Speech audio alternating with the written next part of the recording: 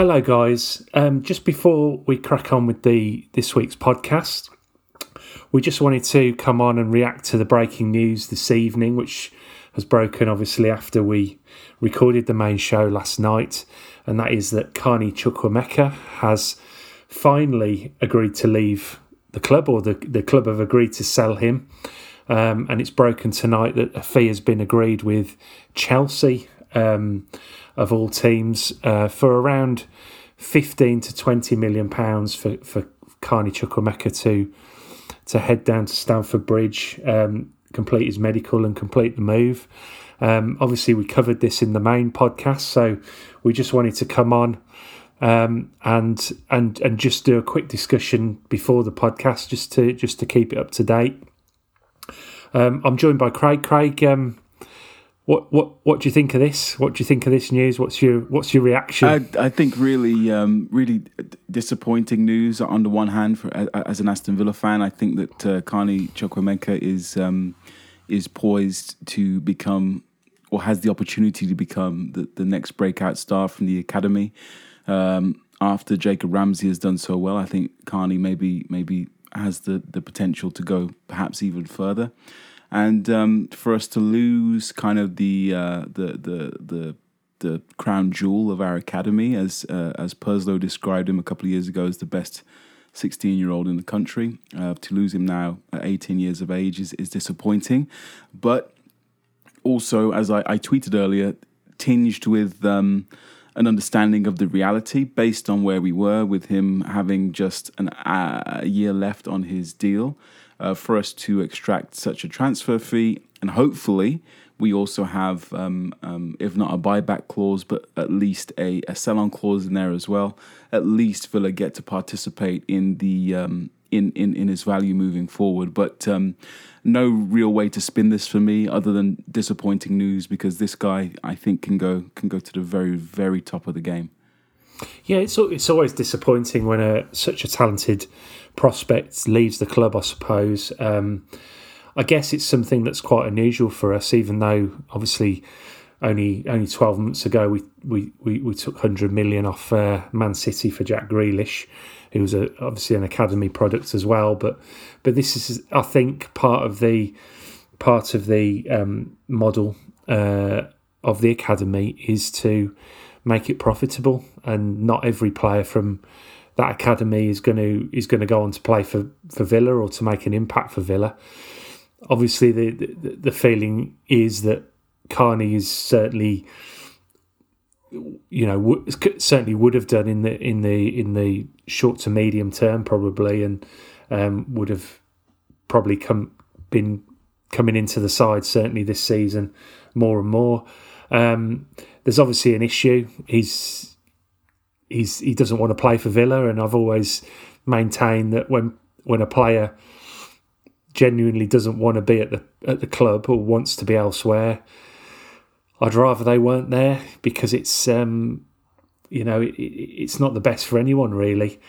He's made that abundantly clear with his actions as much as anything, and it's not a great situation. Having said that, as we'll discuss later if you carry on listening to the podcast, we'll discuss this. To get upwards of 15 million for someone that could have gone for a bag of balls and a couple of wagon wheels in January, I think it's. Goodness knows that there must have been something spooked Chelsea to splash that kind of money out, I think, for him, and I think they've done a great deal considering how it could have been in January. What do you think of the fee? I think that it's a great bargain for Chelsea. I think that Nottingham Forest are signing Liverpool's fifth choice right back for comparable numbers. So this kind of level of fee is really nothing when this is a player, again, that could be, it's not hyperbolic, I don't think, to suggest, if he fulfills his potential. Big if, obviously a lot can go wrong. A lot can go wrong, but if he fulfills his potential, we're looking at probably a 70, 80, 90 million pound player. So for them to pick him up now for 20 million is a bargain. It's pretty low risk for them. 20 million is a kind of price they can afford to write off. They've certainly done so with the likes of their 75 million pound goalkeeper Kepa, Timo Werner, a 60 million signing that didn't work out. Shevchenko, Torres. I mean, we can go on with Chelsea's kind of profligate spending. That they're not worried about 20 million pounds, but what they have bought is, again, as someone who could potentially be at the cornerstone of their midfield for 10 years to come. But I imagine why Chelsea have jumped in is for that reason. I think that it's worth paying the 20 million now rather than risk an auction developing next summer or in January for Carney's services. You get the player in, you get him under your roof, you get him into training, you get him in the Chelsea system, and I think it makes sense for Chelsea to do this a year ahead of time, and good business from their point of view, because for sure in January the numbers could start to get ridiculous in terms of clubs trying to outbid each other with certain packages and whatever. So I think Chelsea have been quite shrewd here. Yeah, that's certainly one way of looking at it. I think from Villa's perspective, it's the best outcome they could have got, because clearly the lad wasn't going to sign. He didn't want to stay. He's obviously made the most of being at Villa for the last 2 or 3 seasons. And he's got a big move, and now it's up to him to show that he is worth that move. He's got a lot of work to do. He had 1 or 2 chances, probably not as many chances as he perhaps wanted last season. And he wasn't great. He wasn't, didn't rip up any trees, but he's got a lot of development in him, hasn't he? He's got all the tools. He's got all the talent in the world. So he should go on to be a big success. Yeah. And it is kind of our loss, but like, just like we take young players off other teams, that's kind of what's happened here to us. And I would say that, if we add it up, 120 million from the academy in the last 12 months isn't a bad return. Although 100 of that has obviously ripped the heart out of the team for last season as well. So it's not all good, but and I think pure numbers, it stacks up. It is good, and it allows us to go reinvest. Obviously, that we've been busy again. Feeney's in, the young lad, I think Rory Wilson from Rangers, a young lad from Dundee as well. So that recruitment continues, and for FFP purposes, Carney's going to be pretty much mostly all profit. I imagine Northampton get a piece of this 15 or 20 million pie as well, I would assume. But overall, it is good for Villa to finally be able to sell some players. Matt Targett now as well has gone. We got a bit of money for Trezeguet, and so we're finally in a position to be able to generate transfer fees for our players, and that's light years away from where we were. I think, Andy, you and I have a slightly different interpretation of events in terms of Carney not wanting to play for the club. I think it's the opposite. I think he really wanted to play for the Aston Villa, didn't get a chance or a fair chance, but we talk about that in more detail in the show. But for me, a disappointing day for Aston Villa, but again, given the circumstances, really the best outcome we could have hoped for, considering how things have gone. Yeah, and just before we wrap up and move on to the main show, interesting that as the news broke, Cameron Archer tweeted a picture of himself in the Villa shirt, and if that's the kind of timing we can expect from Archer, we'll be all right this season.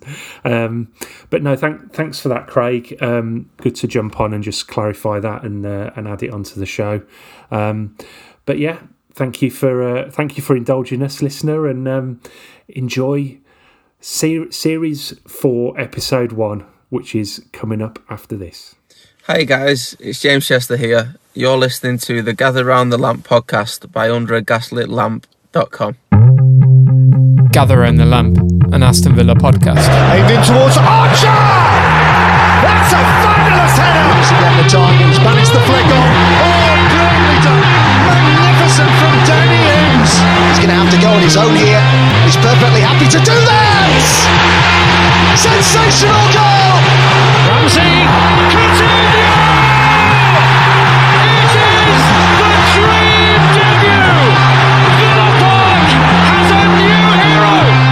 big club, mate. So Gather Round Villains, and a warm welcome back to Gather Round the Lamp, our Aston Villa podcast delivered to you by underagaslitlamp.com.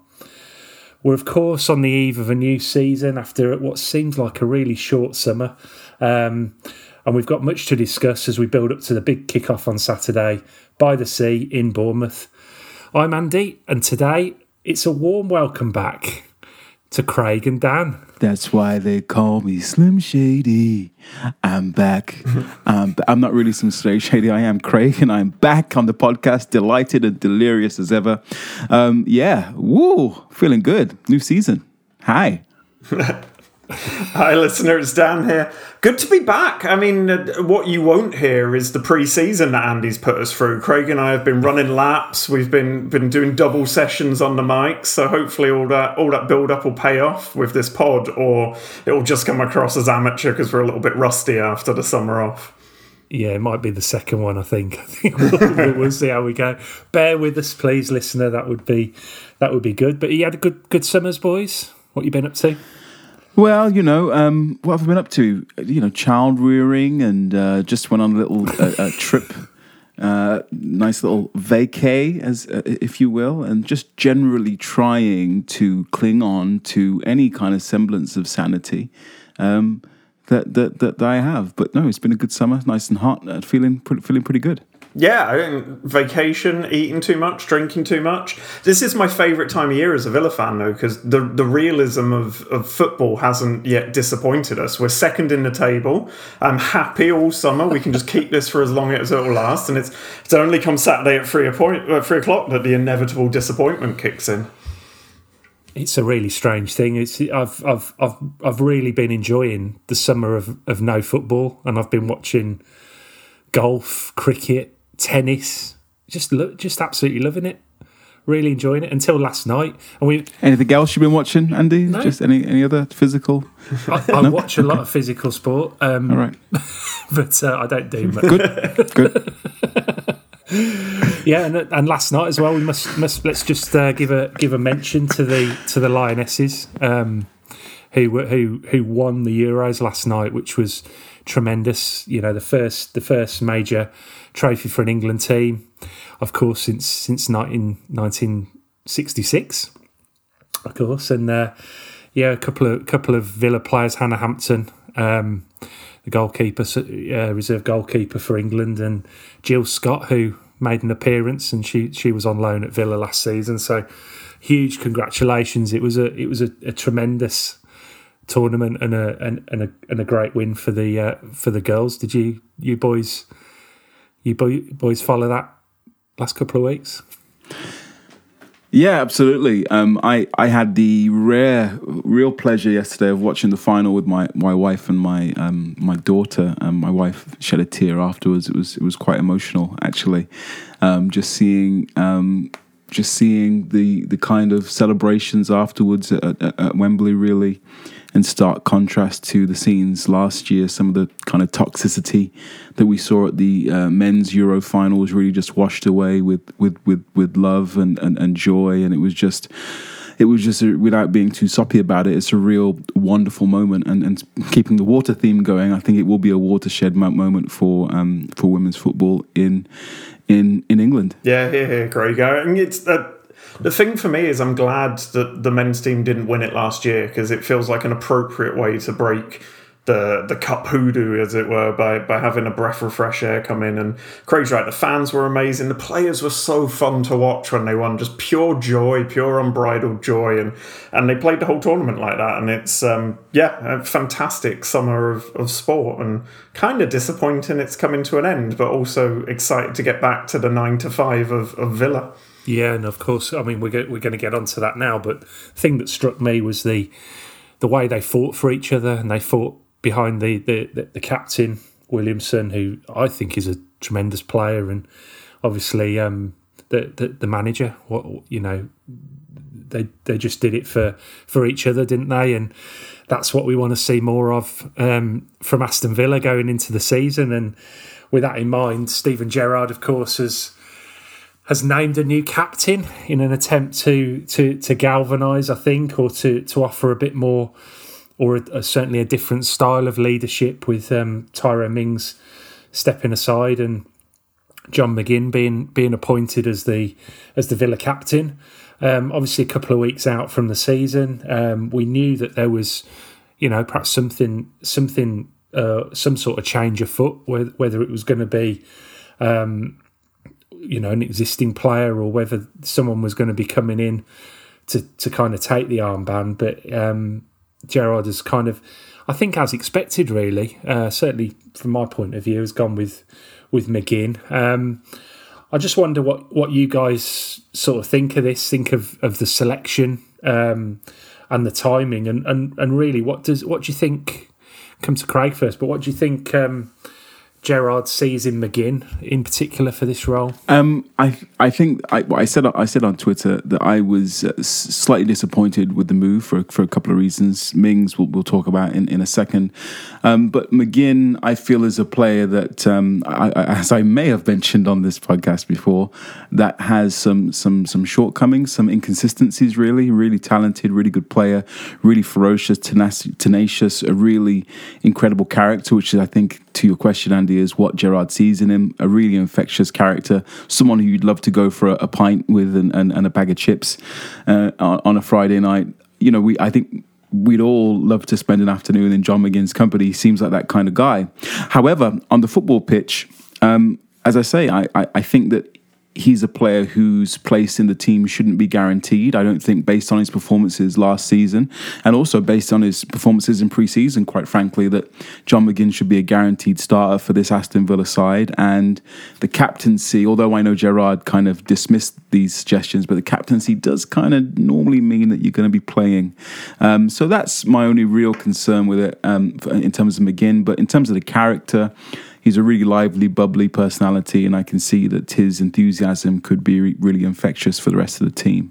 Yeah, it's an odd one for me. I mean, whether I agree as McGinn as captain or not, I don't think the captain's armband makes a huge amount of difference. It's a bit of fabric you wrap around someone's arm. I don't think it makes a huge amount of difference to Premier League footballers, but it's the psychology of it that really interests me. I think, as Craig mentioned, I don't like the idea of John McGinn as a guaranteed starter, and like it or not, the captain's armband does just kind of suggest that, which is maybe why it's been taken away from Mings. But I'm trying to see the positive side of it and seeing it almost as when Dean Smith gave Jack Grealish a captain's armband. He didn't scream captain material, but he knew it would take him to another level. And I'm hoping that Gerrard's seen that with McGinn and that he's thinking that by giving him the armband, it will encourage that consistency and that maturity that I know Craig and I more than once last year cried out for from him.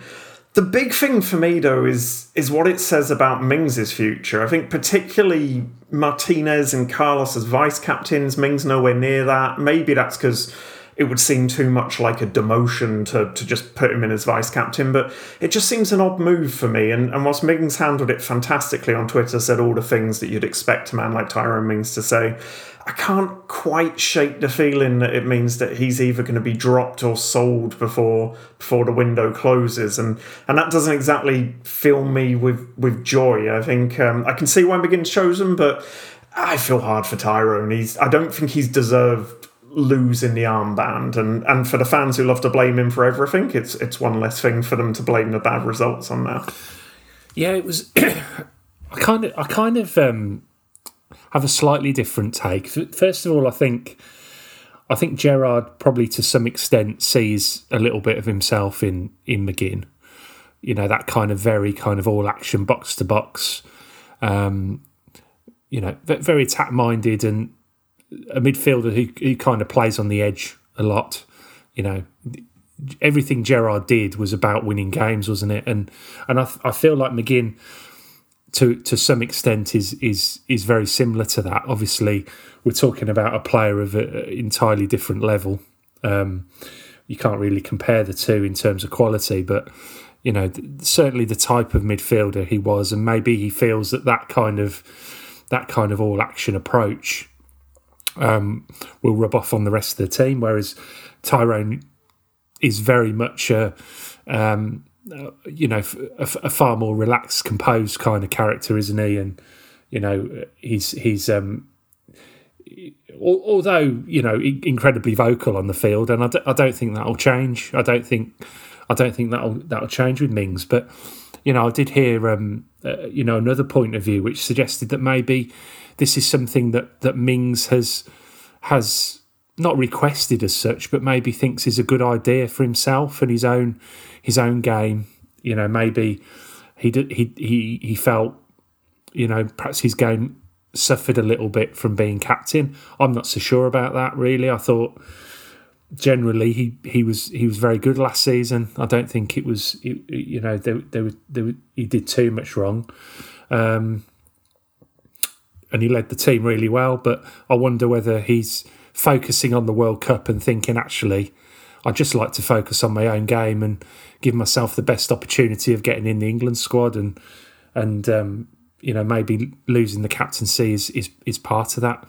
The other aspect might be that we don't know, do we? Or there might be something in the pipeline to that regard, because I don't think he's ever signed a new contract since he signed at the club, and he must only have 1 or 2 years to go. And I think he's got a couple of years left, and I mean, we have 5 centre-backs at the moment, don't forget, and Chambers has had a fantastic pre-season, so Gerrard's got a headache there, and you imagine Mings isn't going to get another contract at the end of this, so maybe this summer is the time to cash in on Mings, but... Yeah.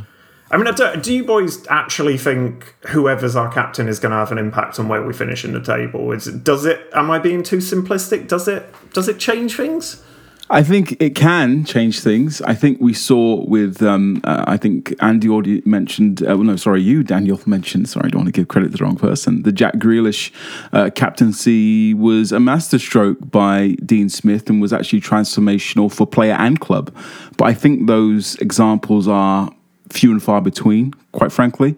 And I think that John McGinn, with all due respect to John McGinn, he does not have the ability of a Jack Grealish. They're not really swimming in the same pool, so to speak. So for John McGinn to go on and be a Jack Grealish type kind of Pied Piper leading us to glory is going to be challenging, just because I don't think he has that level. But it is an opportunity for John McGinn. John McGinn has real quality. He is a very good player, and can he now do what we want him to do, which is succeed consistently and increase that consistency to be the midfielder that we need moving forward in the Premier League. And also, if he can retain possession a bit more, that will also be pleasant. I was waiting for that. I was going to say, you talked about McGinn for about 5 minutes without mentioning passing stats. That's That's 75% pass completion for anyone who's paying attention, which is I think is 11% less than Jordan Henderson, who plays in a similar position. And Jordan Henderson is hardly, he's hardly Socrates out there. So it is kind of important that if we want to control games in the midfield, as I think we do with the likes of Kamara coming in, I think Gerrard does want to be a more possession-based team. McGinn's pass completion just has to improve. It's really, I'm not going to talk. I'm not going to keep talking about this. I'm not going to keep doing it. Yeah, I wonder whether that kind of harks to the kind of what I said about him and the way he plays, that kind of playing on the edge. I suppose we've said it about Mings as well, haven't we? One of the reasons he perhaps is a little bit error prone is because he does play on the fringes and on the very edge of his capability. So you're gonna make errors in that regard.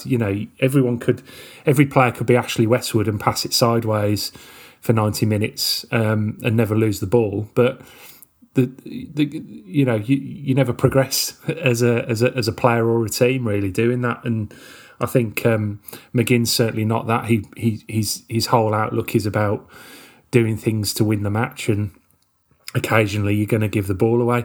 Although I don't know whether you guys saw the Rennes game at the weekend.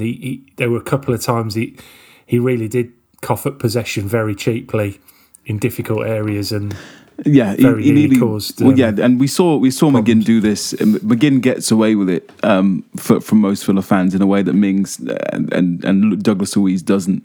But he did it. He did do it in the friendly. He gave and it should have been a goal. They went the other end, and I think the forward for the French side missed a tame effort straight at Martinez, and that should have been 2-1 to them. And he does do that. He did it, I think, twice in the Wolves game for two goals. And the problem is when we have kind of marauding fullbacks, for example, there's just you can't lose the ball in those kind of areas without really exposing yourself to some problems. And we saw that again at the weekend. But this is, again, I'm positive here, guys. I'm going to be positive. This is McGinn's opportunity to kick on and cut out these errors, and I'm backing him to do it. Yeah. And anything on the vice captain appointments as well? Obviously, Emi Martinez and Diego Carlos being named by Gerrard as vice captains. Anything on that? Any take on that? I think Martinez is unfortunate to not get the armband. I think he'd make a great captain for us. The Carlos one's interesting because he's so new at the club, but all the noises coming out of pre-season is that he's not just a mountain of a man on the pitch, off the pitch too. He's great fun and the players really look up to him. So look, if we signed a leader, then great, because we've lacked leadership throughout this team for a while, not just in the captaincy role, but throughout the team we've lacked leaders. So, but it is an odd one for a player that new to be given that level of responsibility, because as you boys have been saying, like, McGinn will miss some games this year, whether through rotation or the inevitable suspension. So he might get the armband. Although that said, Martinez isn't going to miss a game, is he? So we hope. Yeah, fingers crossed. I'm going to touch all the pieces of wood around me here. Just sorry there. Yeah, Martinez probably also would have been my choice moving forward for the captaincy, but it is what it is. I think that the thing I would like to say is I just really a public thank you to Tyrone Mings. I think he's been a really wonderful player for Aston Villa. I hope the journey isn't over, and I don't think it is over thus far. But also off the pitch, he's just been an incredible ambassador. I know that his political leanings and some of the societal issues that he's commented on have drawn the wrath and the ire of some of the Villa fan base. But I think for someone to have such strong views and to articulate them so well and safely, and for him to be so supportive of so many causes, generally causes where underrepresented people are kind of being thought about, really makes me proud as an Aston Villa fan to have had Tyrone Mings as the captain. Love him as a man, love him as a footballer too, and I hope that he stays at Aston Villa for the rest of his career, quite frankly. Yeah, I'd echo that. I've said before that he embodies everything that I want Aston Villa to stand for, and that's why he has been, if not a successful captain, certainly a great captain for the club, because he absolutely does that. And however the decision has been made, my hope is that he's okay with it, and it actually puts him in a position of strength, because I want him to go to the World Cup with England, because I just think he thoroughly deserves it. When you look at, whatever his form for England, I don't think has he been on the pitch when England have conceded a goal in any of the times he's played. It's just his performances for England have been excellent, and I don't think warranted him being dropped in the summer. But then I was quite glad he wasn't involved in that debacle, to be honest. But he's I hope he's okay, and I hope he stays, and I hope he goes to the World Cup, I think is what I'm trying to say in a roundabout way. Agreed. Yeah. So but one person who is apparently staying for sure is Cameron Archer. We've just bit of news broken tonight, seemingly, that Steven Gerrard has told a reporter that he intends to keep Cameron Archer at the club beyond the transfer window to obviously be part of the squad and be an option up front. And of course we look at the strikers we have: Ollie Watkins, Danny Ings, who on paper should be, if not a great partnership, certainly producing perhaps more than they have done over the last season in terms of numbers, in terms of goals. Danny Ings has taken the number 9 shirt, which is interesting, and I think I wonder if he's kind of pushing ahead in that debate if we are going to play with just the one central striker. But what do you think about the inclusion of Cameron Archer? Do you think he perhaps should have gone back out on loan, or I'll come to you, Dan. What do you think with this news tonight? I'm pleased, if I'm honest. I think the 5 subs rule makes a big difference this year. You're allowed an extra couple of men on the bench, and you're going to get extra minutes for players who maybe wouldn't have got those minutes last year. So I think we need a third striker at the club who's going to push the other two, and Cameron Archer is a man who's got a goal in him. I wrote a piece for the site that I think went up today in which I said goals is possibly Aston Villa's biggest problem going into the season, and if we're going to improve on last season, we need to start scoring a few more. In theory, in Danny Ings and Ollie Watkins, you've got those goals, but as we've seen play out, the theory doesn't actually translate into reality. And Ings hasn't set the world on fire, and Watkins has had his issues in front of goal. So I think having an extra player there to push those two, and someone who's got an eye for goal, got a knack for goal that we can turn to either to start the odd game or come on as a sub, I think is a good thing. Whether we want to base our goal scoring exploits around a 20-year-old who's kind of not got tons of Premier League experience is a different thing entirely. But I think, as much as I'm not on board for the 5 sub rule, people like Cameron Archer and maybe the likes of Aaron Ramsey or Chukwuemeka are an example of why it's going to be a good thing for Aston Villa this season. And I think he'll do better sticking around with us than he would going on loan to Cardiff or something. No offence to Philogene Benes, who's gone on loan to Cardiff. Wow. But sorry, Cardiff fans. I mean, I doubt we've got Cardiff fans listening to us. I think they've stumbled across the wrong podcast if they are. We have all kinds of listeners. Don't worry about that. I would say that Archer is probably closer to starting Premier League games than people think. I think that Watkins has been somewhat out of sorts. It would probably be fair to say in pre-season. Danny Ings has. I'm trying to not say this in a negative. Well, there's no way to really phrase it. Danny Ings cannot be relied upon to be fit for a whole season because his body won't allow that. Not that he's going to be, he's going to miss probably 5, 10, 15 games here or there. That's just how his body kind of is at this point in time. So with that in mind, Cameron Archer isn't necessarily too far away from starting Premier League games, and I think that's going to be important. I think that if he's going to be staying, he needs to get Premier League minutes. Otherwise, the momentum that he has and the progress that he's making is going to be lost. If he's an unused substitute for 35 games on the bench in the Premier League, I think that's going to hamper his development as opposed to him going on loan to another Championship club, other than Cardiff, obviously, for a year. So I think that it's going to be to his benefit, but he has to get some minutes somewhere. And I'm not just talking about in round 3 of the Carabao Cup. Yeah, I mean, he will play in the cup, won't he? That is one thing, and he may even be able to play in the Papa John's, which he absolutely tore up last season. So that that's another perhaps reason to keep him around. But I think, I don't know. Just whenever he plays in a match, and whenever we watch him play, he seems to score. I'm surprised if he doesn't score. I was surprised he didn't score when he came on in the friendly on Saturday. But he scored against Walsall. He scored the winner at Brisbane Roar. He scored 4 or 5 goals for the England under-21s in the summer internationals.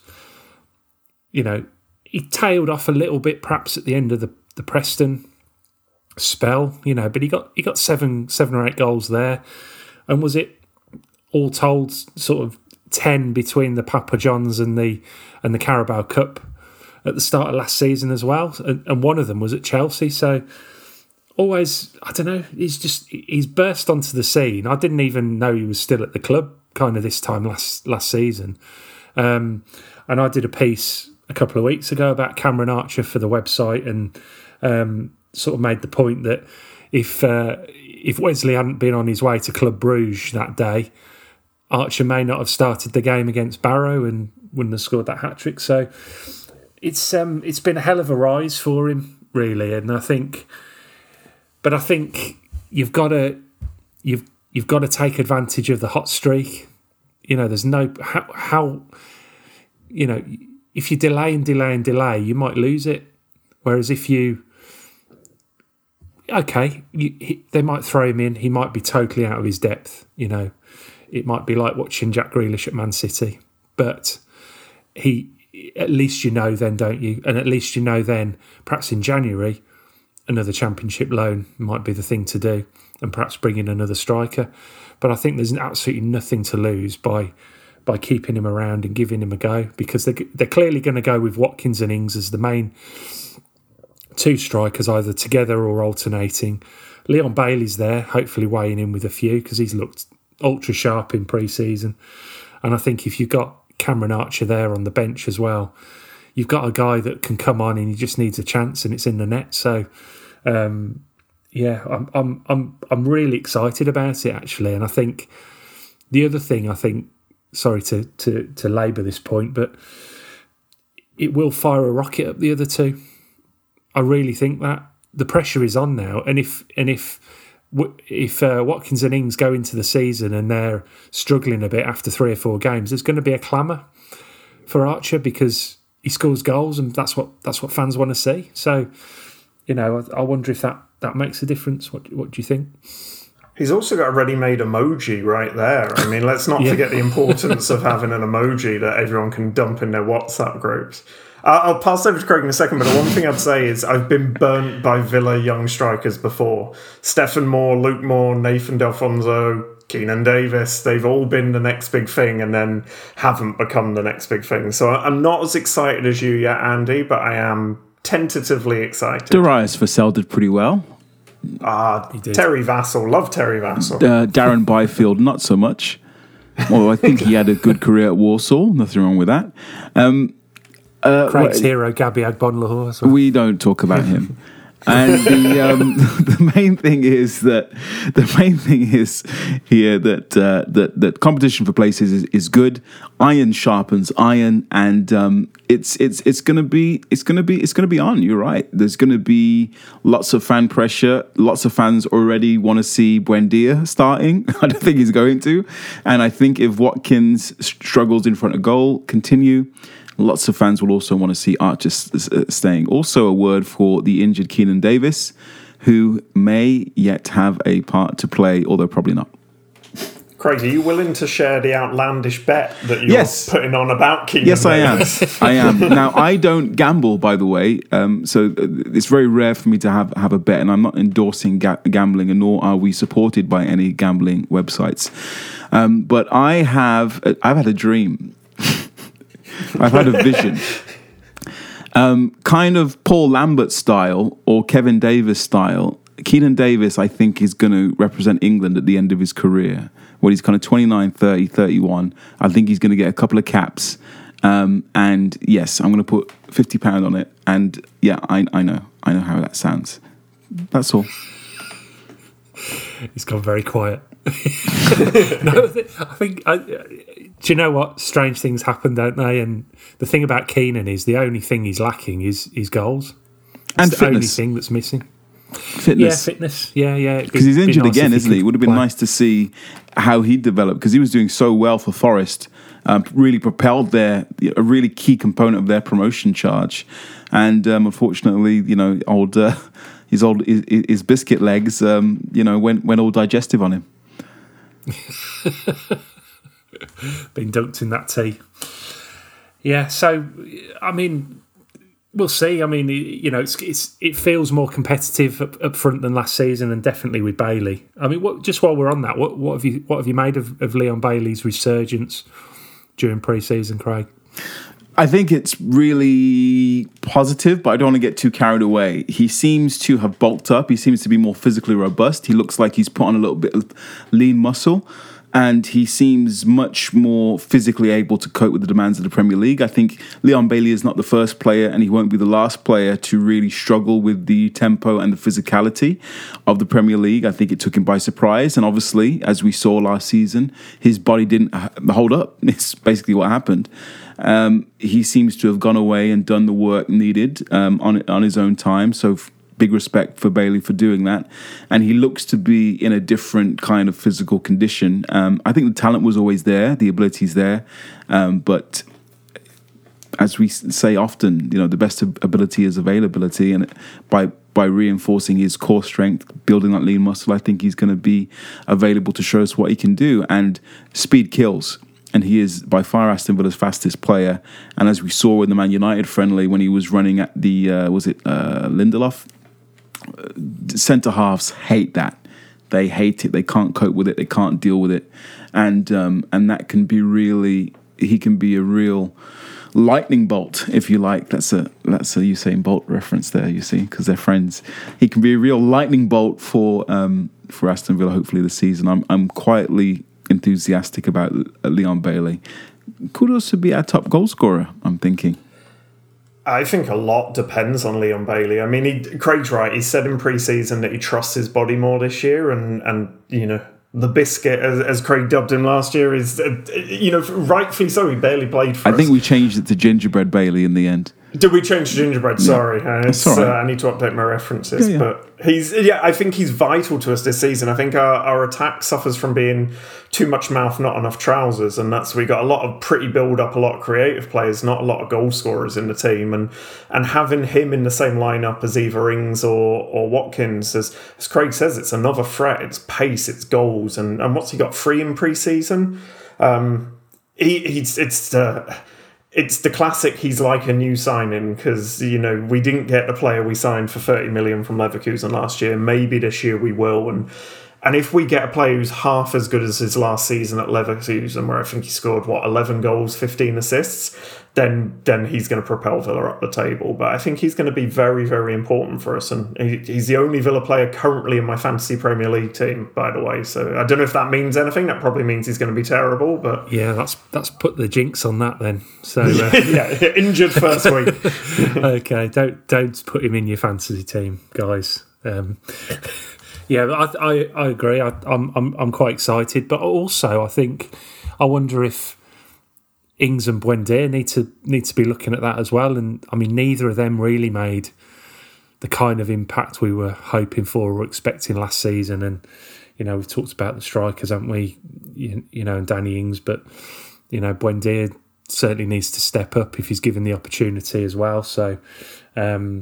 No, not if he's given the opportunity. I think these players need to earn it a little bit, don't they? They're in the big boy league.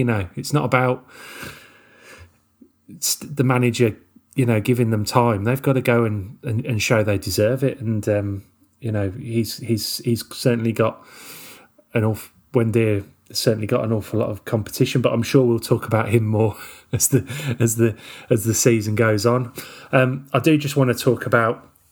A couple of the players that are perhaps not so involved as we build towards the Bournemouth game, and in particular Carney Chukwuemeka, who contract rebel at 19 years old, won't sign a new contract. He's only got a year left. He was left at home for the Australia tour. Steven Gerrard came out very, very strong. Saying that the contract's been there, and at the moment he doesn't want to be part of things. So he thought it was better to leave him at Bodymore Heath. There is some interest apparently. We keep hearing how Borussia Dortmund and Barcelona and AC Milan are all interested in taking him. Whether that's now for a sizable kind of transfer fee, or whether it'll be. It's kind of in a year's time for one of these kind of training compensation fees that gets decided by some sort of panel. I'm not sure.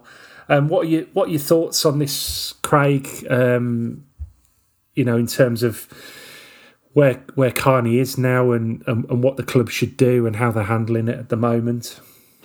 Well, I think that I've been really steadfast on here. I think lots of people have been really directing quite a lot of ire at Carney Chukwuemeka. Some of it is a little bit unseemly. Grown men, lots of dog whistle type phrases coming out towards Carney, which I don't particularly enjoy. But the main thing I would say is I completely understand. I'm Team Carney. I said on this podcast at the turn of the year, around that time when we were talking about his future, for me, there's no reason for him to sign a new deal. I think last season, Aston Villa's midfield was abject. We had terrible runs, 5-game losing run under Smith, 1-9 under Gerrard, and then another 4-game losing run. The midfield was poor. I think Jacob Ramsey's race was run by January, February. He was tired, which is fair enough. First full season in Premier League football, he needed a rest. McGinn, we've talked about, had some problems last season. Douglas Luiz had some problems last season. Coutinho had some problems last season. Watkins all of the players had problems last season, and Chukwuemeka couldn't get a sniff. So if I'm Chukwuemeka, why the hell am I signing a new deal when the manager doesn't trust me in a midfield which is bloody terrible for large portions of last season? Now, I think the truth of the matter is, in the previous season we saw, and the best example I can give is Jacob Ramsey. In the previous season, Jacob Ramsey made not last season, the season before, in the 2020, anyway, the season before last, Dean Smith played Jacob Ramsey. I get my years mixed up, and he made a number of appearances for Aston Villa. He made, I think, 22 league appearances, 6 starts, and a bunch of substitute appearances, and he didn't do anything. No goals, no assists. We all questioned on this show, but is this guy any good? We couldn't see what he was. Is he number 8? Is he number 10? But Dean Smith persevered, used him in lots of the fixtures, and those minutes didn't really bear fruit until last season when he had a breakthrough season and was brilliant for the first half of the season anyway. Chukwuemeka was not given the same opportunity. He wasn't given 6 starts. He wasn't given 22 appearances. He was not given the minutes that I think he should have been given. And people say, well, he didn't show anything in the 2 starts that he had. Yeah, because he had 2 starts. And again, I'll refer you to Jacob Ramsey. He showed nothing really in 22 appearances in that first season. But Dean Smith persevered. And there's no reason, if you're Carney Chukwuemeka, given that lack of opportunity, that he would sign a new deal. And I think that the leaving him out of the Australia tour is has to be the final straw. Obviously, we don't know the ins and outs of it, but I would have thought maybe the carrot rather than the stick for Gerrard. Maybe take him away from his agent, take him across the world. Take him out for lunch, have a chat with him, sit down with him 1-to-1. Steven Gerrard has a major kudos, and just having that 1-to-1 time with him in Australia could have been the turning point for him. But Gerrard made a different choice, and now Chukwuemeka will be leaving, and I think he's going to go on to great things. And I think Villa have squandered an asset who I think is going to go to the very top, and we're going to lose him for basically nothing, and that sucks.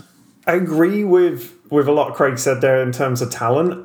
The squandered bit is the bit that I struggle with. Like, fair enough, he's not started enough games, but this is the ecosystem of modern football. We plucked him away from, was it Northampton, if I remember correctly? I can't remember who it was, for peanuts. Yep. Someone will pluck it from us from peanuts. We're not top of the food chain. This is going to happen, especially as we are hoovering up more and more young talents. I mean, this summer again, we've plucked players from Scotland. Last year, we were plucking players from Derby. Like, this is what happens in the modern game. And I don't think Chukwuemeka necessarily wants to be at Aston Villa. I'm not sure he ever necessarily wanted to be at Aston Villa. He just saw it as a stepping stone. And that's not to criticise the lad. He thought he was going to get in that side, get minutes and move on to something bigger. That hasn't happened for him, so why stagnate your career hanging around? I think the fact that the likes of AC Milan, Barcelona, Dortmund are in for him speaks of his talent. The fact that he's not at any of those clubs maybe speaks towards his temperament, and he's still got a lot to prove. But this is modern football. We've seen it happen before. He may go on and have a stellar career. He may disappear down the Freddie Adu abyss that kind of opens up for young midfielders. We don't know what's going to happen, but if he doesn't want to be at Villa, he doesn't want to be at Villa. We might cash in on him. We might get compensation. Either way, he's not our youth product. I'm less fussed about it than if it was a Jacob Ramsey leaving, for example. We plucked him from someone else. Someone will pluck him from us. It's just the merry-go-round of the business of football, which isn't pleasant, but that's what it is. Yeah, I'm kind of on the other side. I always think, it's the manager's call, really. The manager lives or dies on these decisions, and Steven Gerrard, as much as we can say he should give opportunities for players, he won't be given the opportunity if he doesn't achieve his targets this season. He'll be out the door. So I think there's limited time for a manager. They can't necessarily, if we were in the kind of top six, or if we didn't have particular ambitions, to move towards the top six, and demands, let's say, from supporters and from owners and all the rest of it, then perhaps he'd have a bit more leeway to be able to sort of feed players in. But the fact is that young players have to show their commitment. They have to show their ability, which I think he does. I think he's without doubt an outstanding talent. And I would say as well, a lot's been said about his temperament, and I think that's really harsh because none of us know him. He doesn't do interviews. All we see is him on a match day, and we hear about these kind of things about him wanting to go elsewhere and thinking he's good enough to play for Barcelona and AC Milan, and it gets to fans that kind of talk. But we don't know that. We don't know what's going on in his head and what he thinks he wants or deserves, or whether it's more his agent pushing him. We have no idea. So we probably should. And if I've maybe had thoughts or said things about his commitment or his temperament, none of us know. None of us know the lad, do we? So we have to be a bit careful with that. He's a very, very good player. He's a top prospect. But at Premier League level, whether he's started games or come on in games, you can see his talent, but he doesn't really affect games yet. So I think the thing for him, or for the inference being that he wants to go and play for Barcelona, if he can't really affect the game for 14th place Aston Villa, how's he going to make an impact at Barcelona? Because that's what he wants. He wants first team football. Most young players, if they want first team football, they're looking down the ladder, aren't they? For experience. But we can't say that he had an opportunity. We can't say that he was given a fair crack like Ramsey was the season before. He had 2 starts, I think one for Smith, one for Gerrard, and some sporadic substitute appearances. I can't say that he was ever given a run, and like Ramsey was. Yeah, that's true. For him to have let us down. No, that's true. I don't think he had a chance. You'd think that last season was the only time he'd get a run too. That last 6 games, nothing ended the season. We weren't going down. We weren't getting into Europe. As Craig said, JJ's legs were done, and McGinn hadn't had a great season. If he can't get into a team then, you've got to understand that he's questioning whether he'll ever get in the team. But you're right on the point about his temperament, Andy. It's all too easy to fall into the shorthand of thinking we know what players are thinking, and I was guilty of it there. But we just don't. We literally don't. But I'd say the one silver lining is there'll always be a Chukwuemeka at the club because his brother's still there, isn't he? So Caleb can step up to the plate. Well, I think in terms of the temperament and the attitude stuff, if Chukwuemeka he's hailed as probably the most talented prospect coming through since Grealish.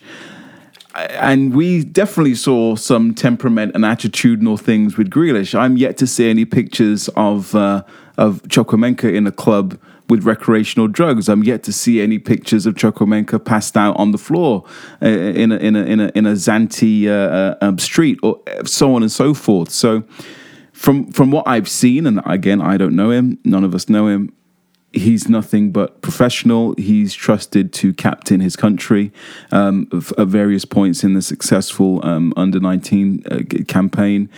Seems to be a diligent and hardworking individual. I've seen nothing to suggest otherwise. Yeah, I mean, we'll have to see how it plays out. I think it is the end of the road. I think he will go. Obviously, prefer him to go this summer for a fee, but I think talk of 20 million or 15 million is way off. There's no way we're getting anything like that. If we get a couple of million, we'll have done well out of this situation, because he can literally walk away for peanuts. Next Best summer. case scenario for Villa now is to sell him for those peanuts and try and slide a buyback clause in, or at least, if not a buyback, a sell-on clause. So if he does go on to fulfill his potential, as we hope he does, at least Villa get to participate in that financially. Yeah, absolutely. I think that's correct. So what about the transfer window? Guys, five signings so far, if we include Coutinho and Olsen making their loan moves permanent. I mean, really, we've talked about all the signings because they happened so quickly at the end of last season that we got them in before we packed up for the summer. But we have since then signed Ludwig Augustinsson on loan from Sevilla, which seems like a fairly astute signing, a bit of a backup for Luca Dean. What do you make of the summer business, I suppose, so far? And do you think there will be others coming in, or is it a case of outgoings and before incomings, Craig? Yeah, I think we've seen with the news today that the Archer's coming in. I think that probably puts the Archer's staying. Should I say that puts the kibosh on any striker incomings, which I think makes sense, because in order to upgrade on Ings or Watkins, you probably have to spend 40-50 million pounds, and then they're going to be starters, and that doesn't seem like the kind of deal that Villa are looking to do. And plus, then you have the issue of, is a striker of that kind of ilk going to be prepared to come to a 14th place Premier League outfit? And so to give the youth a chance, this is why we have invested so heavily in the youth setup, so we can bring people like Archer through and give them an opportunity. So I don't see a striker coming in. Rumours are abound that we are still after a central midfielder, but lots has gone quiet, and apparently we need the outgoings, as you say. I think the business is good. If we do nothing else, we do have some, as Daniel says, like new signings. Insert that cliche. Morgan Sanson comes to mind. Leon Bailey we've already mentioned. Also, Ezri Konsa was kind of out of sorts last season, but hopefully he's coming back to his best to provide a real competition for places at centre back. And also Luca Dean, a fourth pre-season in his belt. Philip Coutinho, full pre-season under his belt. Buendia, a year under his belt. So hopefully all these players that have incredible ability between them can mesh and grow and continue to push us forward. Yeah, the transfer business has been great, but our professionalism has made the summer a little bit boring. Like, everyone was in, as you say, before we packed up for the summer, and it's, as much as it's the right way to go about running a football team, it makes being a fan pretty boring. But I think we're going to see departures. I think we've got a bloated squad. I think I'd be surprised to see a midfielder coming in. I think Luiz is going to sign. All the evidence points towards that. Yay! And just to pick, I think he's going to. I mean, you don't have that much coverage of him on the club's social media accounts without him going to sign a contract. There'd have been a message from above to say, just quietly ditch him. Let's showcase another player. I think he's going to be signing. But just to pick up Andy's point, I think Augustisson. I thought you were about to say Augustus Gloop then.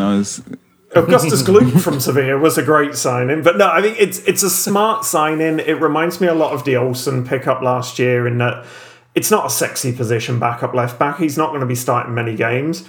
We could have gone out and spanked 14 million on Aaron Hickey like Brentford have just done as a backup left back. But this way we sign a proven professional who, if he works out, great. If he doesn't, so long go back to your parent club. It's a try before you buy for a position that you don't really want to be spending much money in. And as I say, the Olsen transfer, I think, is a smart template of how to do that business. So I'm getting excited about it because it's the only transfer we've had in weeks, so I'm letting myself get excited about that. But I wouldn't be surprised to see a panic signing if we start the season badly and we're not getting the goals. I would not be surprised to see a panic signing, but I think we need to shift some of the bomb squad Mark II before that happens. I think there's going to be 2 more. I honestly think there's going to be a couple more. Yeah, I don't know why. I just have a feeling. Like you say, with I was going to ask you about Douglas Luiz. With him staying, the midfield is still quite full, isn't it? But there's always room for something, for an improvement, isn't there? And whether 1 or 2 guys are sort of hanging around still, and they will go if something else, if someone else comes in the door. I'm not sure, but I don't know. I still think there's work to do. We were expecting quite a big overhaul. I can remember last season we were expecting, several leaving, first team players and all that, but no one's really gone apart from Matt Targett and Trezeguet, of course, Dan. And obviously we're expecting more to go, but they're not really what you would call, they're not really first teamers, are they? I just wonder whether, what you think about the outgoings and, some of the talk as well that guys like Traoré and Gilbert are currently training with the under-23s. What do you make of that kind of situation? I don't know if we've got time to go into the bomb squad. I know Craig and I have pretty strong views on how criminal it is to be deliberately depreciating the value of your assets, but I think it's clear we need to get rid of some players. The wage bill is growing and growing, and I think the squad is pretty bloated at the moment. And I mean, it wouldn't surprise me if Gerrard's been told he needs to sell before he buys, but it's not a good look to have the bomb squad posting pictures of themselves on social media. It's not a good look to have a bomb squad and a bunch of players who know they're on the way out. I'm not sure I can handle going too far into it, but I think we're going to sell some more before we buy. And I'm sure Andy will be glad to see Freddie Gilbert go. I want to go into it, but I'm going to be as succinct as I can. In January 2017, Steve Bruce came out and said that Ross McCormack was missing training because he couldn't get over his gait. And in that one interview, Steve Bruce knocked millions of pounds of value off an asset that we had. It sounds crazy now because of where Ross McCormack ended up, but when we signed him for 10, 12 million pounds, whatever it was, he was one of the best strikers in the league. And in that January, had we shifted him, if Bruce had come out and said something different, maybe said, hey, the previous manager signed this guy, he doesn't fit into the way we play, so we're going to listen to offers. Maybe we could have recouped some money from Ross McCormack, which sounds crazy in hindsight, but he was really good in the Championship once upon a time. I promise you, he was. So by doing that, by that interview, he depreciated an asset. And when you throw the bomb squad, as Lambert did and now as Gerrard has done, when you send first team players to train with the reserves like Freddie Gilbert, who had a very good season in League and Traoré, who had a write-off last season, but this because he was of injury. The previous season, very respectable, I think 7 goals, 6 assists, more than Danny Ings managed last year. So again, not like he's some kind of joker, Traoré. When you send people of that kind of pedigree to the bomb squad to train with the kids, you immediately are advertising to every other club that we just kill their value. So it's misconduct in my view. I really dislike it, and it really irritates me because it's not necessary. Now, I will throw in the caveat. If Gilbert or Traoré or Chukwuemeka, for that matter, have been playing up or exhibiting attitude problems or been problematic around the group, which we don't know, if that has been the case, then Gerrard is absolutely right. Let me say that and put that in there because that's important. However, if he's just throwing them out the door like that because he just doesn't fancy them, to me that is really borderline criminal, and you just don't do it. It really annoys me. You see, I think there's another reason why, and we're calling it a bomb squad. I think, I think back to Paul Lambert's bomb squad, and that was a proper bomb squad. That was 7 or 8 lads that were first team players, who were training on their own. They weren't even training with the youth team. They were, training on their own, and players that international players. It was crazy to think about it, really, considering how much we struggled in that period as well. But it could be that these players are waiting for moves. Moves are happening. Gilbert, Traoré. It's done. It's agreed. They're not going to be part of Aston Villa this season. So whether they're going out on loan or whether they're going on permanent moves, they're not going to be involved. So I think it's fairly common practice and quite reasonable that they shouldn't necessarily be involved with the first team. But having said that, they need to keep fit. They need to stay in shape, because things can fall through and they could be drafted back in. I don't think it's a case of they've been banished. I've seen that word flying around on Twitter from people that are meant to be proper journalists, and it's not necessarily the case. If you're going to be used that word, find out if that's true. Find out if Steven Gerrard has said, "I don't want you near me. Go and train with the kids." I very much doubt that's true. Maybe in Carney's case it might be, but I think they're probably waiting for moves, and therefore they're not training with the first team, because you don't need them. You don't want them involved. It's not good for them either, because they might get injured. If you're correct and the moves are agreed, then surely they're not training all together. But when was this 10 days ago, a week ago?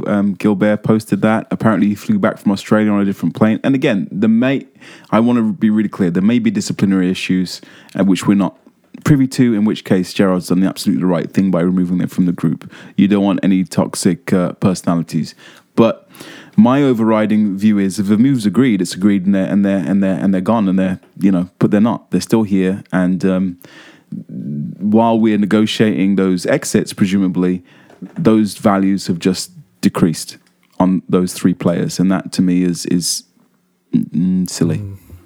I'm not sure they had much value.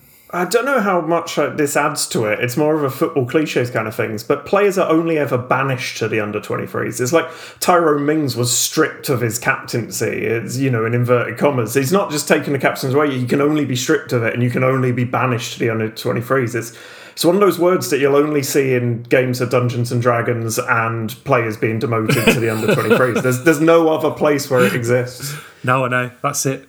No one wants to be banished. No, that's it. They're not coming back. They're dead to us. Yeah, I mean, look, I would have banished Gilbert about 6 months after he signed. So it's one of those. Traoré is an interesting one, and when we talk about value, I just don't think these guys really hold an awful lot of value. Anyway, Traoré's, no one's going to be paying 17 million for Traoré, which is what we paid Leon for him, there or thereabouts. And Gilbert, I mean, he's must be in his last year of his contract, so he's going on a free, isn't he? No one's paying for him, so I don't know, but I do agree. I mean, certainly you're right in the Ross McCormack case. That was a huge thing at the time, and that sent his value from 12 million down to about 5p, I think. No one wanted him after that. So we'll see. I mean, we'll see what happens. But I think there's certainly a few things to be done. And of course, we'll wait and see on Douglas Luiz. Just on Douglas Luiz, do you expect him to sign a new contract then, Craig? First, yeah. After what we're hearing, I always hoped he would. Shameless plug for the article I wrote also on the website about Douglas Luiz. I think Douglas Luiz is about to blossom from caterpillar into a butterfly.